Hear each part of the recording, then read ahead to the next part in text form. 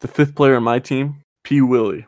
That's right, Patrick Williams, the next Jonathan Isaac. This man is 6 foot and 4 Cheetos tall. He isn't fast. He's not the greatest shooter of all time. It's been 40 minutes bickering about Patrick Williams. They come for. This is what they want to hear. No one comes to listen about Patrick Williams, dude. We're going to the moon in that train. We need a co-pilot. That train's about to take off the tracks, and that's what, you know what? I'm on it.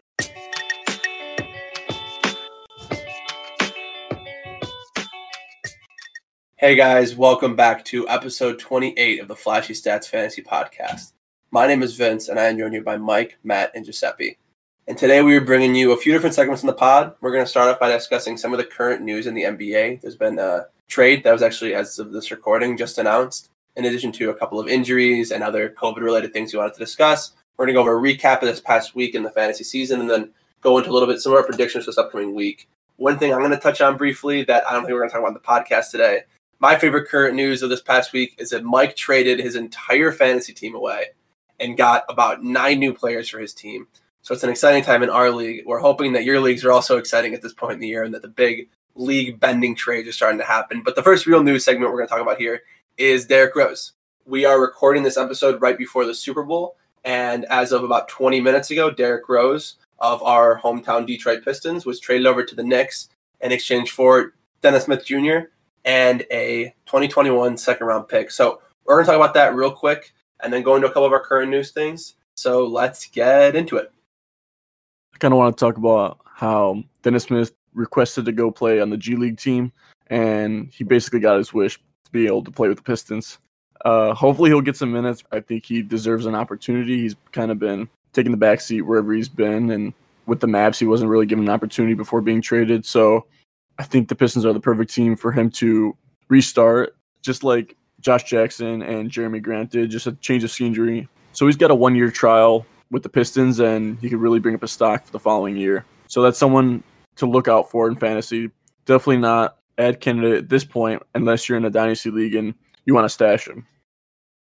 I really, really like this for the Pistons. I really think this goes into their plan of picking up all of the rejects of the league and seeing who pans out. Yeah, I've loved Dennis Smith Jr. as a candidate ever since NBA 2K. I don't remember which year, but multiple years ago. And I know Giuseppe's going to get upset with his memory, but when he, like those like auto-generated draft classes for these players, there was one that had Dennis Smith Jr. who had like 50 badges, and he was like a 90 overall by like season 3. And I gave Giuseppe the absolute boop-bop with that guy. And I've been a fan of his ever since. But I do think it is funny how the Knicks basically did a 2009 Timberwolves in the sense that they had a point guard, and then he didn't pan out with Frank Ntilikina. So they went with the next pick point guard. They traded for him. And it's basically like when the Timberwolves drafted Ricky Rubio and then Johnny Flynn with the 5th and 6th pick when Steph Curry was 7th. And that's basically the Timberwolves taking Frank Ntilikina and then trading for Dennis Smith Jr. when you had guys like Donovan Mitchell and Bam Adebayo that were 3 or 4 picks later that they just didn't want. Anyways, yeah, that's my take on Dennis Smith Jr. I think that this trade will help the Pistons in the sense that it'll help them tank because I love DSJ, but he's not better than Derrick Rose. And the Knicks looks like they're trying to make a playoff push. Looks like they're trying to maybe convince Julius Randle to stay on the team. And it looks like them getting Derrick Rose is kind of, low price. They really just gave up a player that was their 3rd string point guard in addition to a 2nd round pick. They get a chance to compete for, I guess, the 8th seed this year. In fantasy, how do you think that affects players like Elfrid Payton and Emmanuel Quickley? Because both those players right now are not doing anything phenomenal, but they are a good fantasy option and have potential to be a great role player in your team. But adding Derrick Rose, how much do you think it will affect those guys? I'm not sure how much it will affect both of them in general. I know one of them will take the hit. I don't know which of the two it will be. Me personally, I have Emmanuel Quickley on my team. I kind of predicted that this trade was going to happen. I was hoping that it didn't go through right now because I've been trying to ship out Emmanuel Quickley in fantasy for anything that I can get. So we'll see. I mean, it's Derrick Rose is going to slot at the starting point guard, so it's going to be Elfrid Payton or Emmanuel Quickley who's going to get those bench minutes, and the other one's going to be requesting to go to the G League, or might as well, because they're not going to get any minutes on that team because Thibodeau likes to play his starters 40 minutes a game. You don't see Derrick Rose taking up a 6-man role in the Knicks, kind of leading the second unit with maybe a guy like, basically either of them being one of the starting point guards, and then the other one kind of sliding over into that backup shooting guard role? I don't think either of them are good enough spot-up shooters to do that. I think definitely Alfred Payton won't slot into that role if Derrick Rose goes to like the sixth man facilitating the second unit. But there's only so much ball that can go around on that team, like on offense. And Julius Randle is the center point. So unless Julius Randle's taking a hit, I think that Emmanuel Quickley or Alfred Payton will find themselves on waivers in a lot of leagues. Yeah, I think that one or both of them finds their way in waivers. I kind of see the roster shaking out in a way that they put Alfred Payton as that starting point guard slot and then slide quickly over to kind of a second ball handling two guard off the bench with Derrick Rose. But I'm not sure. It'll be interesting how it shakes out. At least you're right. At least one of them is going to be no longer fantasy relevant. It's just we'll see which one. I must say, I mean, maybe in Dynasty, maybe Emmanuel Quickley, you can get a little bit more of a discount than you would have if you try and trade for him and stash him. I think he is a solid player. I don't think he's anything special, but good fantasy-wise. You guys want to talk about KD and about his? Yeah, I was going to say, we're on the New York teams. We might as well go into free KD. Go ahead, Giuseppe. Nah, it's just tough having KD on your team. You're relying on him so much, especially he's playing very well this season. So he's a big part of my team, and it's disappointing to see him for the second time this season caught in a COVID protocol where he's going to have to miss a week of games. So it's frustrating, but this is the NBA that we're in right now, and they're trying their best to deal with this pandemic as everyone else is. So it's stuff that you have to deal with. But as a fantasy owner, you have to be able to be flexible and have some backup players or some players you could put in the time being. So if you guys have any potential replacements for KD, even on the Nets or not even on the Nets. I actually, real quick, I wanted to mention this, and then we can kind of go into that. I did want to mention, guys, in the description below, you will find an outline of all the things that we talk about in this episode. So if you find it difficult to follow along, or you just want to, you're confused why we just started talking about Kevin Durant, our episode outline will be in the description below, so you can kind of follow along with what we're talking about here. But yeah, I guess we can talk about some like players you can pick up to replace KD down in our pickups below, like when we get into that segment of the episode. So we can talk about that as well. I also want to pose the question of, do you guys think that the Nets should be allowed to play right now, knowing that they have a player that is not allowed to play? Do you think it should be like all or nothing, or like how do we feel about the decision the NBA just made? I mean, I think it should be one or the other. It's either KD's playing or none of them are playing. KD's been exposed to the entire team. They practice together. They share the same locker room. So if he's been exposed to someone with an inconclusive test and they pulled him from the game, if that's the mentality they're going to go with, they should have stopped the game. Because at that point, he's been sweating all over everybody. On the other team too, so I don't know. I don't know how they need to handle it, but yeah, I kind of agree. I mean, especially the fact that he played 20 minutes. Like, if he had something, it's likely that at least somebody else is getting it. So not only should the Nets, I think, have had some sort of repercussions in terms of missing a game, but I don't remember exactly where they were playing, but they should also. I'm sure they were tested. Maybe they all tested negative, and that's why they didn't cancel anything. But it was a weird situation, and definitely one that we haven't seen before. One that I hope we don't see again. It was Kevin Durant's first time in his career coming off the bench. Told you guys that he would be worse after the Achilles tear, and you could already see him coming off the bench. So next step, they're going to put Timothé Luwawu-Cabarrot permanently in that position. But yeah, no, I really hope there's something that doesn't happen again because it's not only unpredictable for fantasy, but it's just a bad look for the league, I think. I just want to mention, like, in your leagues, this is not the first thing that's going to happen related to COVID. There was teams in our league that were affected by late postponements and unable to play players, and it's a really unfortunate situation, but I think you just have to work through it with your league mates and see if you could find a common ground and say, hey, this is kind of the way we're going to go about it, because if you don't, it can cause a lot of problems with like inconsistencies and stuff. So that's something, if you're a commissioner, something that you have to deal with and something you kind of have to talk about with your league mates. For example, in our redraft league, we added another IR spot for COVID, specifically for COVID reasons. So you're able to put him on your IR and also someone who's injured. And kind of on the topic of flexibility, I want to touch on a couple of our injured players here, if you guys want to go on to those. So we had actually quite a few injuries, unfortunately, in the NBA this past week. Just to kind of list off a couple of the more significant ones fantasy-wise. Christian Wood was probably the headliner of that. I think he tweaked his ankle. Larry Nance Jr., Marcus Smart, LaMarcus Aldridge, Aaron Gordon, OG Anunoby, and DeAndre Hunter, all they're going to miss times. Those are all significant players on their teams. There are a lot of players that were big pickups earlier in the season for us. Especially if you look at guys like DeAndre Hunter and Larry Nance were guys that we were telling you to pick up. And so we can kind of touch on a couple of players we think might improve a lot just from those injuries specifically. And then we'll probably talk more about that as we go into our pickups a little later in the episode. But what do you guys think about those injuries? Obviously, it's unfortunate, but do you think there's any players that are going to like shoot up in value as a result of them? for the Christian Wood injury, I think it's worth noting that DeMarcus Cousins will now be starting and also playing with John Wall. They have really good chemistry together, so he's obviously worth an add. I also just want to put a note there. I wouldn't expect DeMarcus Cousins of 3 years ago. He's a different player now. He can still have big gains, but don't expect DeMarcus Cousins when he was averaging a double-double and 25 points. He might get 7 rebounds and 15 points with 2 threes. Those are the stat lines you're expecting from DeMarcus Cousins at this point in his career. And while his average is obviously worth a roster spot just because of the potential he can have, it's just kind of lower your expectations on what you're looking for DeMarcus Cousins. I mean, I think that the one game we saw was enough. I mean, yesterday he had 12 points, 11 rebounds, 2 blocks, and a steal. No, you can't expect 20-plus points, but I think you can expect a double-double from him every night, or he'd be flirting with one every single night. So I definitely think he's a worthwhile add. If you need a center, if you're in my situation and you have 1. If you're in my situation and you have 6, you probably don't want to add him. You're probably actually looking at a guy like one of the guys who's on our pickup list. You're probably looking at a guy like Eric Gordon, who has slotted into, I don't know if he's slotted in the starting lineup, but he's getting a lot more minutes now. He's put up 3 straight 20-point games or somewhere around 20-point games, and his value will go up just by simple virtue of there just being more shots available. Kind of like we're talking about with James Harden.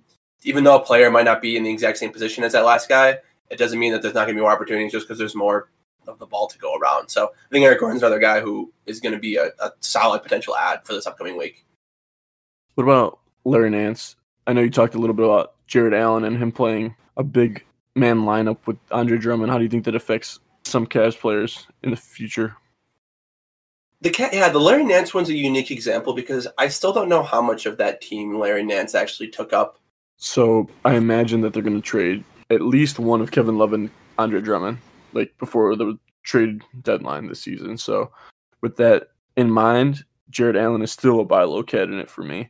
With Larry Nance out, it just gives you an even better opportunity to benefit from that early on. Just keep that in mind. There are players that will get opportunities when the trades come. So let's say the Pistons trading away Wayne Ellington gives another opportunity to Josh Jackson, but I wouldn't really necessarily stash him at this point because he just doesn't do enough in a redraft league. Of the players listed here, just to kind of relist them, Christian Wood, Larry Nance, Marcus Smart, Aldridge, Aaron Gordon, OG Anunoby, DeAndre Hunter. Obviously, whenever there's an injury, there's a big drop rate in fantasy. Are there any of these guys, if you're a solid team, not like a team that has a poor record, but just a solid maybe 3-3 or 4-3 team right now, are any of these guys that you're dropping? Well, you're saying if we're a good team, is there any of those players we're going to drop? Yeah, I'm saying because obviously it's different. If you're 1-5, you're going to drop a player more likely if he's injured than if you're 5-1. I'm saying if you're a solid team right now, you're right on the playoff fringe. Are there any of these players that you are stashing? Stashing as in I'm putting them on my IR, or I'm going to try and trade for them and stash them on my bench? Assuming your IR spots are taken up, stash them on your bench. I wouldn't drop any of these players, even if I was an even team. Larry Nance, maybe. I would drop Larry Nance. I would drop DeAndre Hunter. OG, potentially. Because I just feel like OG's stats could be supplemented with a waiver pickup. He does it more efficiently than them, so you're obviously going to be hurt, and he's more consistent. But with that being said, it's not worth holding him to your bench for multiple weeks where you could pick up 2, 3, 4 different guys in a matchup and easily supplement those points, those threes, those steals, and even get other stats that you need for that week to win. OG, I think, is only out for a couple more weeks.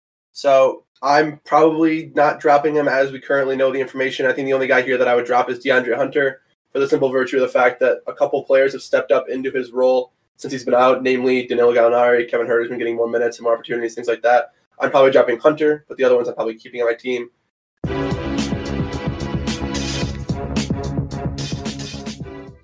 All right, these recap guys, we can kind of go in no particular order here. I know we've been going kind of in order based on our outline thus far, but I think I want to start off by talking about some of the ridiculous performances we saw this last week. Steph and Nikola Jokic both had 50-point games this past Sunday night, which was excellent if you were a guy like me who was trying to win points in his matchup. We saw Fred VanVleet, Giuseppe's love, go for, I think it was 54 the other day as well. Jokic had 2 50-point performances. Nikola Vucevic had a great game. Kelly Oubre surprised basically everyone this side of the Mississippi with a 40-point explosion sometime in the middle of the week. And then Luka Doncic also went for 40-plus last night as well. So Any of these stick out to you guys? Anything here that you think might be like a resurgence of a player or a indicator of things to come? First of all, when are the Magic going to trade Vucevic? Just let him go. Let him go to a good team. He deserves it. He's worked so hard for them, and they're always a mediocre team. He's such a good player. Just let him go to a good team. Free Vuce. Free Vuce. No, for real. I mean, have you seen the Celtics rumors? Like how that would be a perfect fit if they were to give up a player like Kemba Walker and, one of their other centers, Tristan Thompson. A big three of Jason Tatum, Jaylen Brown, and Nikola Vucevic. I just pulled the Giuseppe. That's a championship team. I think that's a very good team. Oh, for sure. And he's able to stretch the floor. Like, just adding that another dimension to that Celtics team, like, he'd be perfect. I would go all in for Nikola Vucevic if I'm the Celtics, like, to be completely honest. I'm about to risk it all for Nikola Vucevic. Nikola Vucevic on the Celtics team is what Al Horford should have been. No, I totally agree. I'm ready to risk it all and trade for him in fantasy, if we're being honest. I want him so bad, and I don't know how I'm going to be able to get him. Fred VanVleet, the way he's playing right now, like, I've been dying to trade for him. He's such a good player. He's gets you those steals, those assists, those three-pointers, points. His percentages are average at best, but I wish I would have drafted him. We all have that one guy that we just want on our team because we like them.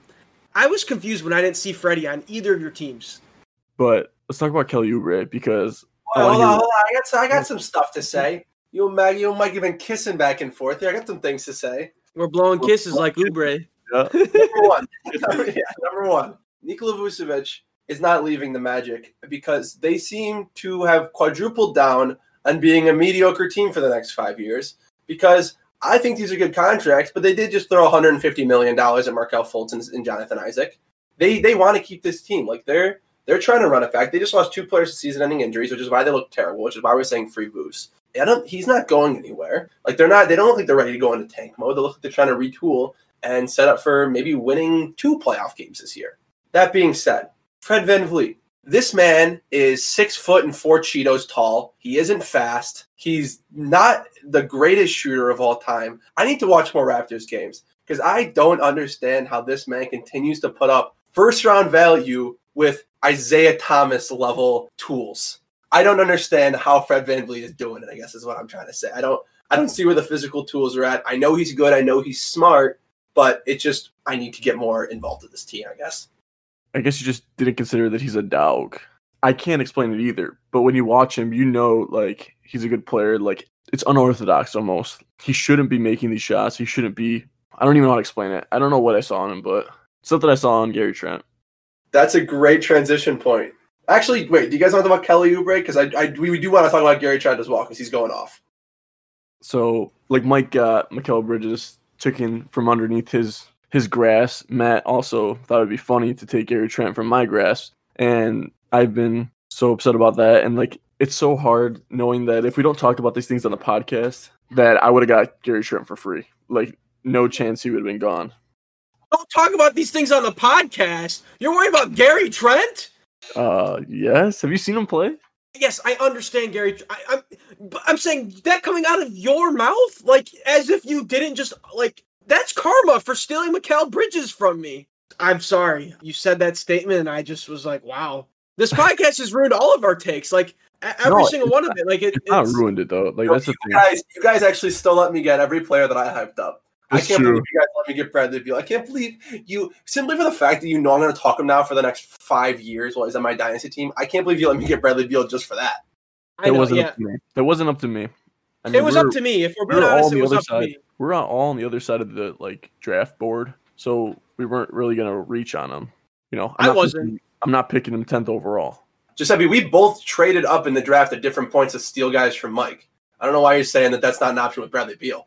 Trading for a 6th and trading for a 2nd-round pick is way different. I would literally have 4 players. Exactly. You have Kevin Durant, Damian Lillard, Mikal Bridges, and DeAndre Ayton. I count 4 players on that team. Giuseppe has 5 players on his team. Giuseppe, who's your 5th player? Let's transition to the next guy on our list here. The 5th player on my team, P. Willie. That's right, Patrick Williams. The next Jonathan Isaac. Jonathan Isaac's going to be aspire to be Patrick Williams when he comes back. Because the man is 19 years old. Yes, the defensive stats aren't necessarily translating every game, but he has spurts of it, and he's also a much better and much more efficient offensive player. and I'll stand by that. Yeah, he also looks like he should be hanging out with Papa Smurf. I don't want to hear this anymore. What's the beef with Papa Smurf, and what's the connection with Papa Smurf? I don't understand that analogy at all. Patrick Williams looks like a Smurf. What? Look at his profile picture on ESPN. I don't know. That's the first thing I thought of when I looked at him. I get it. He's a good two-way player. There's no doubt. But putting him in Jonathan Isaac conversation, someone who averaged 1.6 steals and 2.5 blocks in his third year in the NBA, Patrick Williams is averaging not even a steal and not like half a block. And you're saying P. Willie. First off, it's P. Will. I'm not calling him P. Willie. I'll call him P. Will, but P. Willie's not happening. You can call him whatever you want when you have him on your dynasty team. And I'm going to call him P. Willie. You're just bringing him down with your words. I'm not, dude. I like Patrick Williams. I'm not a Patrick Williams hater. I feel like Vincent. No, I know you're not a Patrick Williams hater. I just wish you believed. Without Mike's belief, it's still up in the air whether he's going to be a good player. But once Mike starts believing him, that's when his stock's going to go up. That's why I'm trying to get you on the train. Because once Mike's on the train, we talk about him. He starts listening to the podcast. He's so happy. He starts getting 4, 5, 6 steals a game. Like it's all uphill from there. I get it. I'll be on the train. You could be the conductor. I'll be the co-pilot. Whatever you want to call it on the train, that's fine. But Isaiah Roby's coming with me. That's fine. Him and Theo can come too. Hold on. Mike, there are no co-pilots on a train. That's a plane.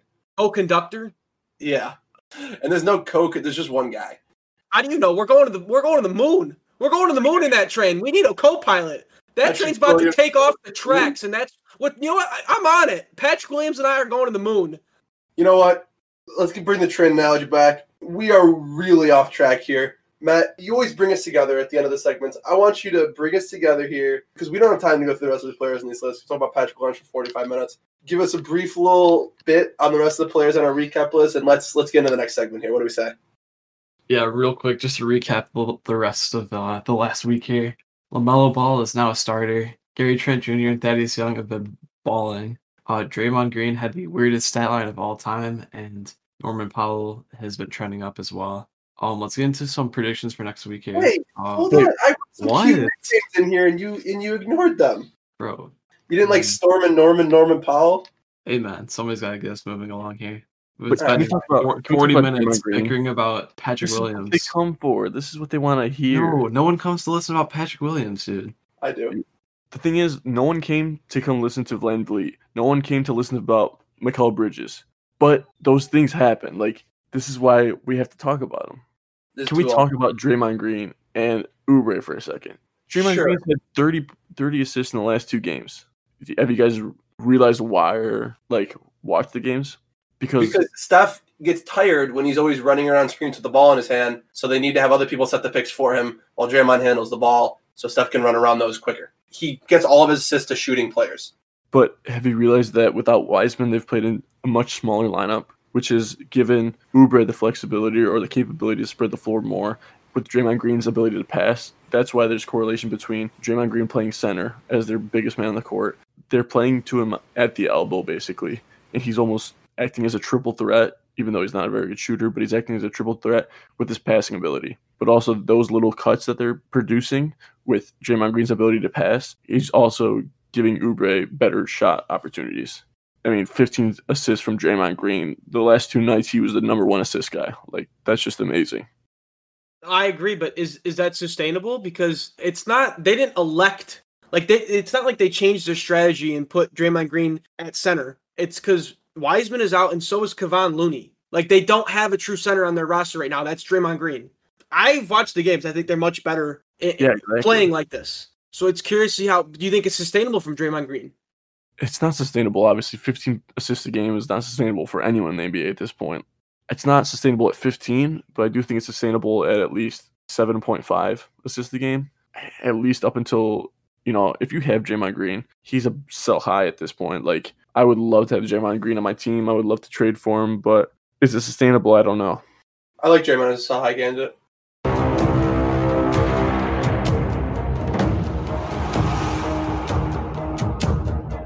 Was that new music? What just happened? Dude, I thought I was getting hunted from behind. I had to check my shoulder. I thought that was coming for me. I thought I was in Jumanji. Matt, where'd that music just come from? Dude, I literally felt like I teleported through my wall. Like, I was like, Yeah. where am I?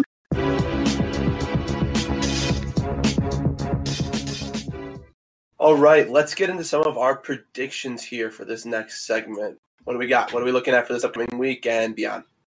I think that Emmanuel Quickly's stock might take a hit with the arrival of Derrick Rose in New York, and it's definitely something to watch out. Currently, he's a decent option, and that could change very quickly depending on how that works itself out. It could change very what? It could change very quickly. Oh, nice. I saw you were trying to do that, Vince. At this current day and age, even with the Derrick Rose trade, Vince, would you consider the Knicks like an overrated team? They're not, like, you don't think they're a playoff team? Like, do you think they're overrated, kind of like Michael Porter Jr.? Thank you for the transition, Michael. Yes, I do think Michael Porter Jr. is overrated, and I don't know if the Knicks are overrated because I don't know how much people are rating them, but I don't think that they're a playoff team. I think that Michael Porter Jr. was one of those cases similar to a T.J. Warren or a Jamal Murray, or I guess even a Gary Trent Jr., even though Gary Trent has actually panned out, in that people really adjusted their expectations for what they saw in the bubble, and I never really thought he was that great of a player, at least for redraft leagues. I think he's a great pickup for Dynasty, but people were pinning him as like a 20-point-a-game guy this year, and as you can see from the fact that the Nuggets just had Nikola Jokic put up 50 and then they lost the game, a lot of the depth on that team, which I guess was really helping Michael Porter Jr. stay efficient and get his buckets in, is just not there this year.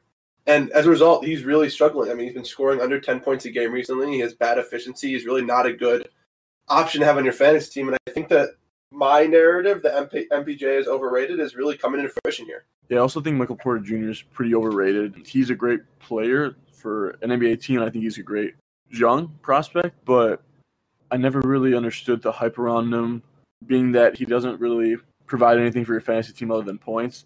Yes, he'll have games with some steals, some blocks, but I don't think he's consistent enough to make him an exciting option. Even in a dynasty league for me, my team doesn't really value points as much, so Michael Porter Jr. definitely wouldn't be someone I'd be targeting in the trade. Yeah, I was almost going to say that, like, I know he's been playing poorly lately, but I think a lot of people still have high value in him, and if you have him on your team, I would almost try to sell him while he still is, like, what is he, 97%? It's something, like, very high. Like, much higher than I think it should be. Like, I feel like he was, like, as owned in leagues to start the season as, like, Gordon Hayward was, you know? I mean, I don't know. He missed a good chunk of time with that whole COVID-19 protocols, and then he came back, and he just hasn't been seeing consistent minutes. That's why he doesn't have consistent value. I think he's still a good fantasy option. He's averaging 1.1 steals. I would say if the person who has him doesn't value him as high because he's not playing well. In his last 3 games, he saw 20 minutes, then 34, putting up not really great stats. I'd say he's a buy low at this point. So, Vince, you're on board with me saying he's kind of like a sell high candidate at this point, and Mike, you thinking that he's a buy low candidate? Depending on the owner who has him. In our specific you're saying right now is probably his worst period of games, so if you want to trade for him, probably now would be the best time. Exactly, and you guys are saying his name is still as of value right now, even though the stats don't show it, so you should sell high and get out while you can, because you guys think that he's only going to keep regressing. I don't think he's going to keep regressing. I just don't see the potential in fantasy. Like I guess he could score 30 points in one game, but it's just not consistent enough for me to warrant his bench position. He doesn't really do anything else other than score for me. Yeah, there really are just two kinds of owners in this situation. There's the one that, we'll see a player that they really like before the draft and we'll stick on to them. And when they're playing poorly, we'll just say that it's because of this or of that, and they'll continue to hold out hope for them. And in that case, if you're that kind of guy, I'd say to kind of adjust your expectations. But if you have a league where a person that has him gets frustrated easily and says, like, oh, he's bad right now, he'll be bad for the rest of the season, then I could see him being a buy low candidate. If there's somebody that's like easily frustrated, like I know a guy we want to talk about after we're done with this is Chris Boucher, who's kind of a similar player for me in that respect. I mean, Chris Boucher was a waiver pickup. That's a little bit different. If you want to give a good parallel example, would be like me owning Kelly Oubre. Like, it didn't matter if someone was trying to trade me for him when he went 0 for 13. He was still staying on my team. I wasn't trading him.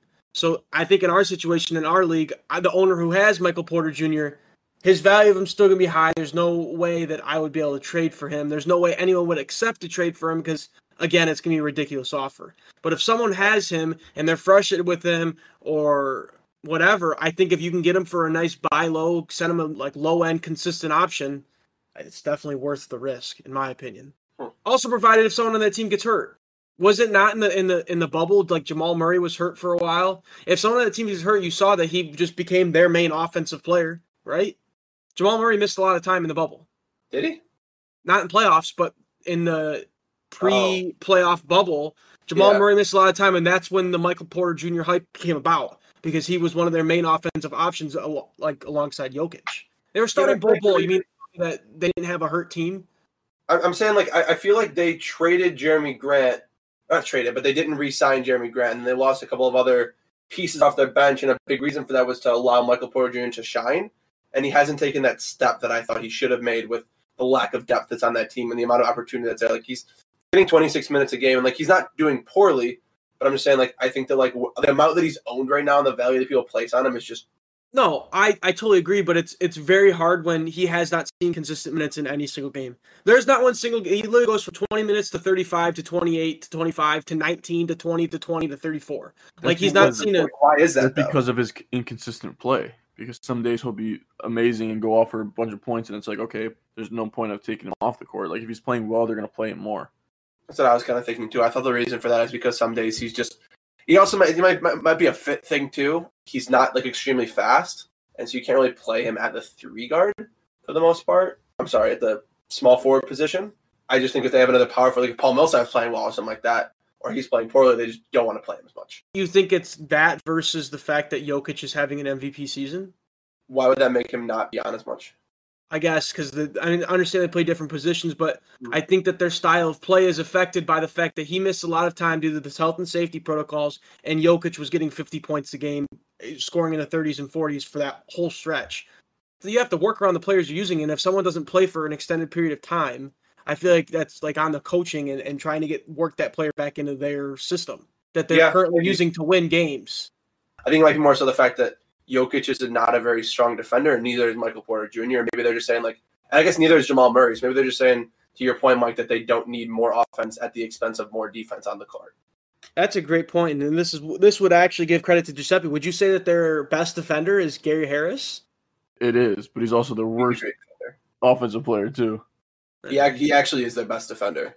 It's actually a good segue. Mike, I don't know if you were doing this on purpose, but we got our next prediction, which is Joe Harris stock to the moon, with KD needing to be freed, and looks like Kyrie didn't play the last game, and like just a couple of players in that's like it looks like they're gonna kind of mix around doing rest for their star players, seeing they don't need apparently all 3 of them at any given point. I think Joe Harris had a great week this past week, like 4 3-pointers a game, like almost 20 points a game, and like I literally think that can continue as they'll continue to rest one of their star guys on most nights for the rest of the season. I think just having that super team around him and having the option to play Joe Harris for an open 3, like on almost every play, only benefits Joe Harris. Like, he doesn't have to take any tough threes, any tough shots. Like, they're always going to KD, Irving, or Harden, and if Joe Harris is wide open, they're going to find him. Especially having James Harden with the most assists in the league right now, passing to him. Kyrie Irving, a good passer, and KD actually is getting a few assists too, just because there's so many great offensive players on the team. You know, they just find the open guy. It really is a good example of, we always talked about, I'm really glad that we have Joe Harris now, because over the offseason, we would talk consistently about how some players will join a team or will have a team that is like more talented or has more good players in its roster, and how that could help a player. That's kind of not a very intuitive concept, that if a player's team gets better, then they could also have better fantasy output, because the general concept is that players will perform more the more opportunity that they have. I think Joe Harris is like a good example of that. Like, you could have your team could get better, and it will let you be a better fantasy player if you're in a role similar to him, or like it's kind of like the Klay Thompson effect, wherein like when they had KD, like he was never covered as much as he should have been for being as good as he was. So I think it's a good example of that concept and that theory. We want to talk about 2 teams that are kind of maybe overachieving at this point, or kind of mid-table in the league, but have a lot of fantasy relevant players that are being added, dropped at this point, like Orlando Magic and the Memphis Grizzlies. Yeah, let's start with the Magic, because I actually was kind of making the point before this podcast episode about how I think that the Magic have, always the 8 seed. They're always similar around there. And this year, right now, they have a lot of injuries in their team. And I checked their starting lineup for this game yesterday, and it was literally like their starting lineup was Cole Anthony, Nikola Vucevic, James Ennis, Gary Clark, and like Dwayne Bacon. And I was thinking, like, okay, like, there's obviously a lot of injuries here. Like, Jonathan Isaac's out, Markel Fultz is out, Aaron Gordon's out. It looks like Evan Fournier has been as well. So, like, 4 of their 5 starters have been injured. And who's going to step up? And that was something I wanted to talk about because I think that's, like, one of my predictions for the next week is that somebody on that Magic team has got to deliver consistent value. We said in a previous episode that, like, Cole Anthony's a must-add because he's got all that opportunity there, and he hasn't really been the guy so far.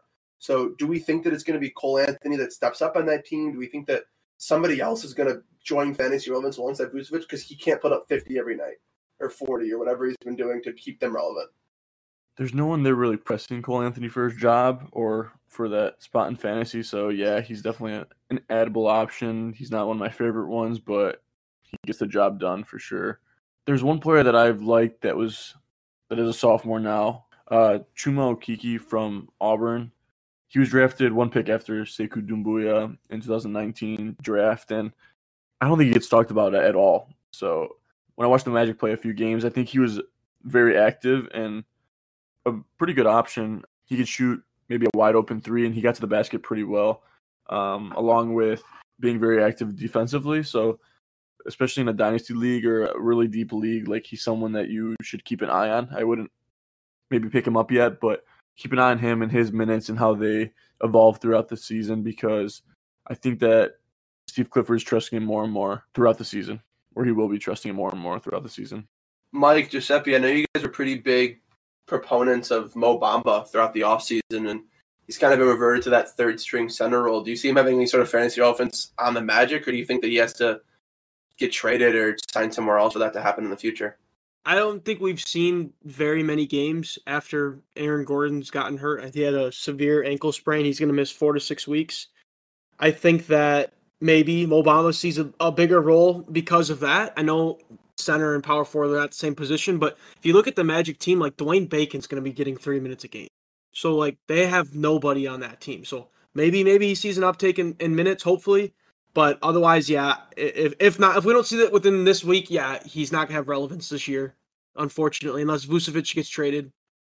Is Dwayne Bacon good? Because the last time I saw anything about him was when that reporter accidentally called him Dwayne Wade, and I think that was his rookie year.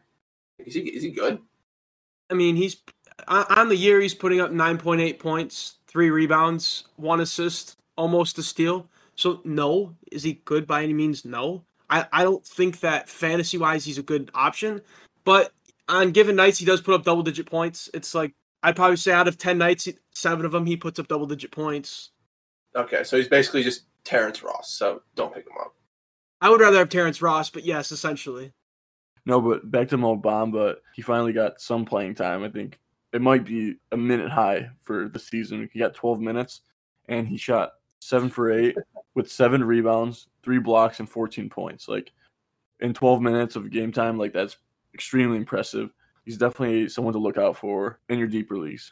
Yeah, maybe in Dynasty he might be worth a look. I kind of would need to see him put up those numbers or something like that against not the third-string unit of the Charlotte Hornets, because his best competition would probably be Bismack Biyombo in that game. But we knew he was a good shot coming out of Texas. Texas does produce good big men.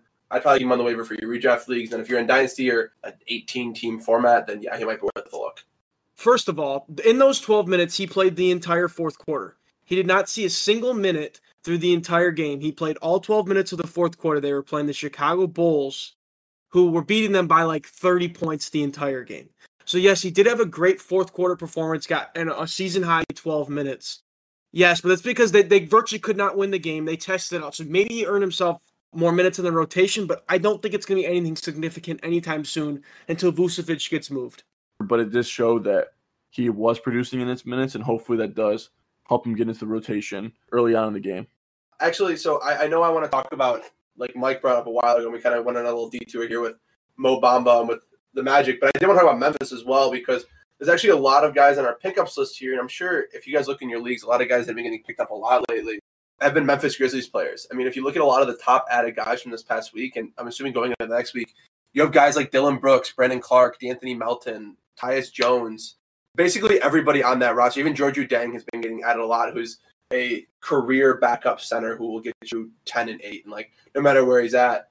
And I think that it's important to note that one of my predictions for this week is that I think it's important to note that a lot of these players that have been getting picked up a lot that are on Memphis are going to start losing a lot of their value and are going to start losing a lot of their fantasy relevance as this team gets more healthy. I mean, Jonas Valanciunas just came back from injury a couple of days ago and immediately had an impact on that team. Ja Morant is slowly but surely bringing his way back to where he was at the beginning of the season, coming off of that ankle injury. And then Jaren Jackson has obviously been hurt for the entire year. And so with that big three in place, there's not as much value to go around for the rest of the guys. I know we touched on Dylan Brooks a little bit already. Now we're probably going to talk about him a little bit more as we go through this episode. But he's a guy who, like, if you need your field goal to improve and you don't really need points or 3-pointers as much, like, he might even be a guy to drop. And there's a couple of these guys on the list that, like, I would say, like, Kevin getting out a lot, and depending on your team, could even be a drawable player, even though they've been putting up, like, good value so far. So I just think that's going to be, like, an important thing to note is, like, the context of why these players are playing so well. Are there any other predictions here that we want to get into? Seth Curry is a pretty decent buy low candidate in a category-based league, considering he shoots very efficiently from the free throw line and from the field. He could shoot some threes and a few assists, maybe a steal a game, but he's not the most exciting. He's definitely could be like your one of your few guys on the back of your bench or a role player on one of your teams. Yeah, for sure. We've seen him come back from that sickness he had. I think he either had COVID or was just with somebody who did have it, and he has been really slow coming back, so he's definitely a big buy low guy for me at least.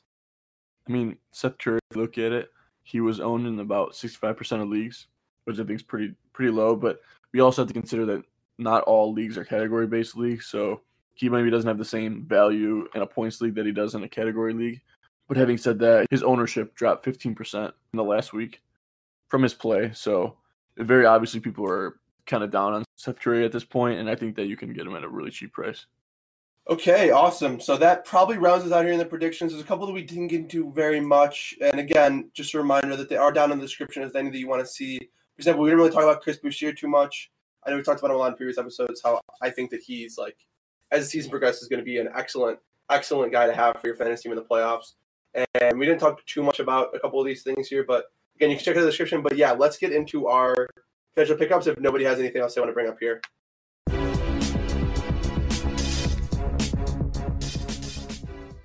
All right, so for our pickups, we just noticed that we've actually been recording for a pretty long time. We don't want to make this episode too long, so we're going to make sure to get these pickups to you right quick. We're going to snap them off real quick. Each of us is going to bring up kind of one or two guys that we want to talk about here that you should be picking up. We're not really going to debate it too much. We're just going to everybody's going to kind of give their players of the week. And I guess next episode we'll come back to it and see if we were right about that, and we'll add some more pickups to that list as well. But I want to go last here. There's a couple of guys that I really want to make sure get talked about. So who wants to start us off?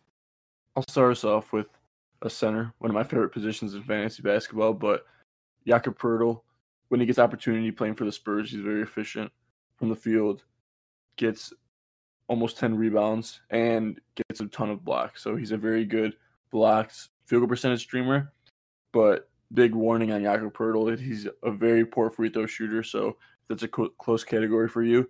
Maybe stay away from him, but if you're tanking it or have a very good free throw shooting team, I think you can handle it because he doesn't take very many free throws throughout the game. And also, considering the Marcus Aldridge injury, gives him just that much more playing time. Matt, Mike? My two pickups for the week would have to be Justin Holiday, Derek White. Justin Holiday in particular, he's playing extremely well. I think for me, I think I have three that I would consider potential pickups this week, and it's mainly due to injuries. With George Hill missing time, I think it's finally time that we're all ready to Hamidou it and pick up Hamidou Diallo.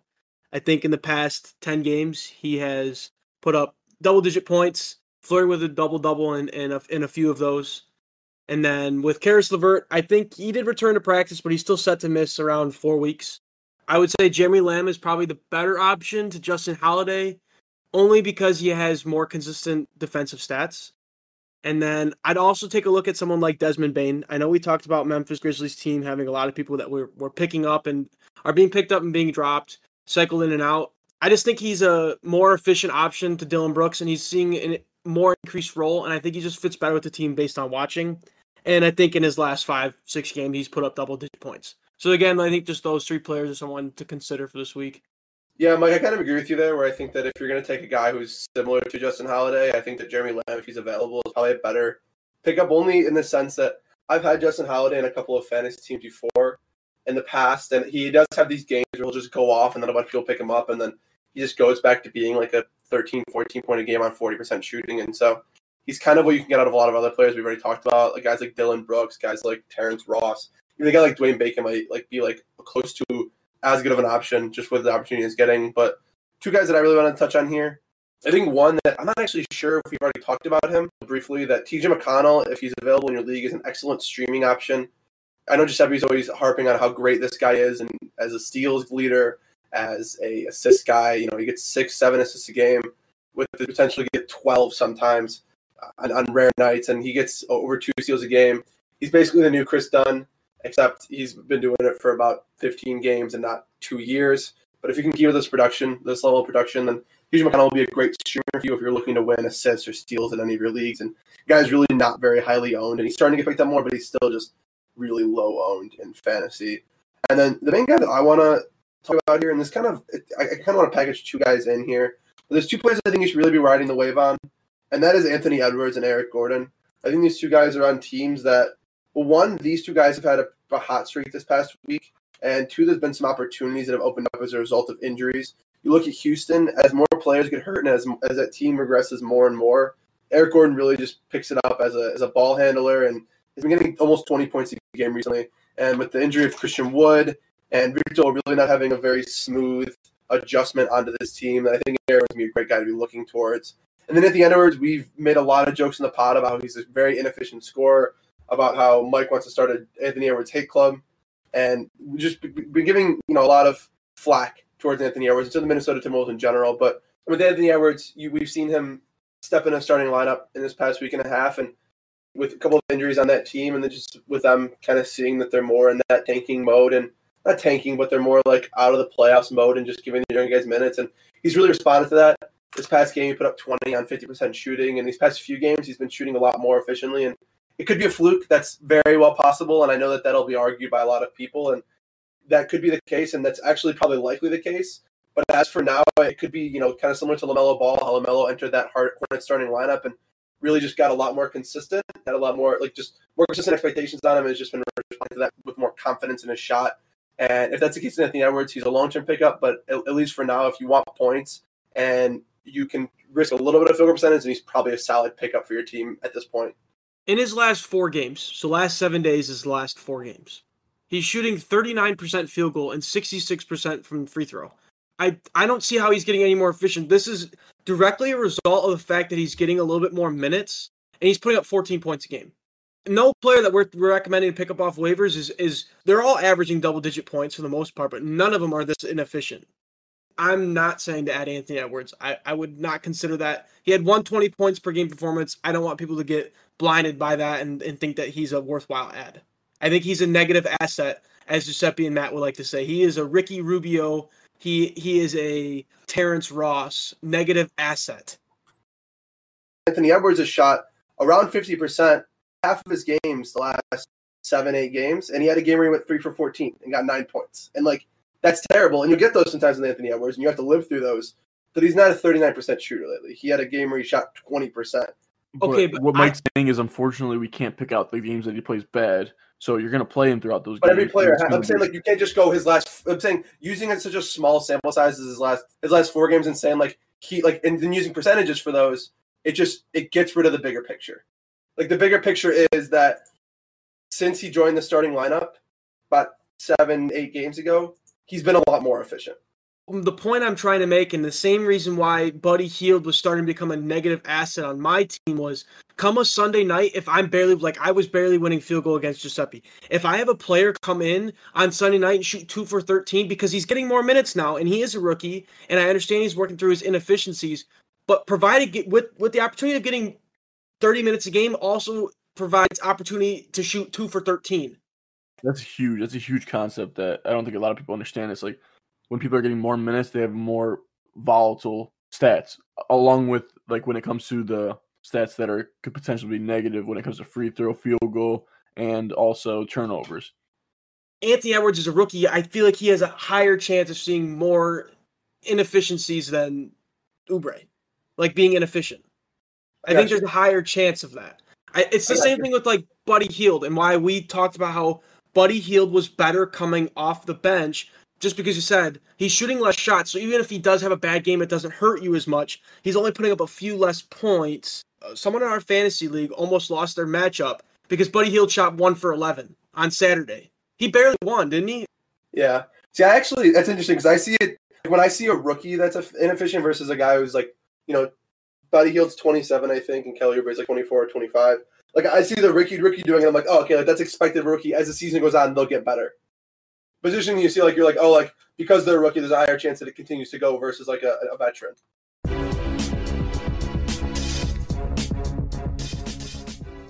Well, guys, that pretty much wraps up this episode of the Flashy Stats Fantasy Podcast. And if you are a fan of players that you don't hear being talked about in many other podcasts or many other talk shows in general, then you really probably like this one a lot. I know this one was fun for me. We got to talk about some players that, like, I don't know where else you're going to hear a debate about Patrick Williams and about his opportunities or about, how good Alfred Payton is. But if you did enjoy this style of video and you do like hearing these takes on these players and getting that real in-depth look into your fantasy team, then make sure you subscribe to the podcast below so you can get notified for future episodes. If you want to interact with us, as I mentioned earlier in the episode, you can do so through DM on Twitter or Instagram, Twitter being @FlashyStatsPod and Instagram being @FlashyStatsFantasySports. You could also email us on flashystatspod@gmail.com just to hit us with, like I mentioned, any constructive criticism, any episode ideas, any players, teams, conferences you want us to discuss, things of that nature. But yeah, this upcoming week, as I mentioned, we're going to be doing a pretty similar episode of this one, just kind of updating it for the week ahead. And this is going to be pretty much our format for the season going forward, unless something changes or there's big news or something like that. And that's pretty much it today, guys. We really hope you enjoyed this one. And as always, this has been the Flashy Stats Fantasy Podcast, where it's not just about the numbers.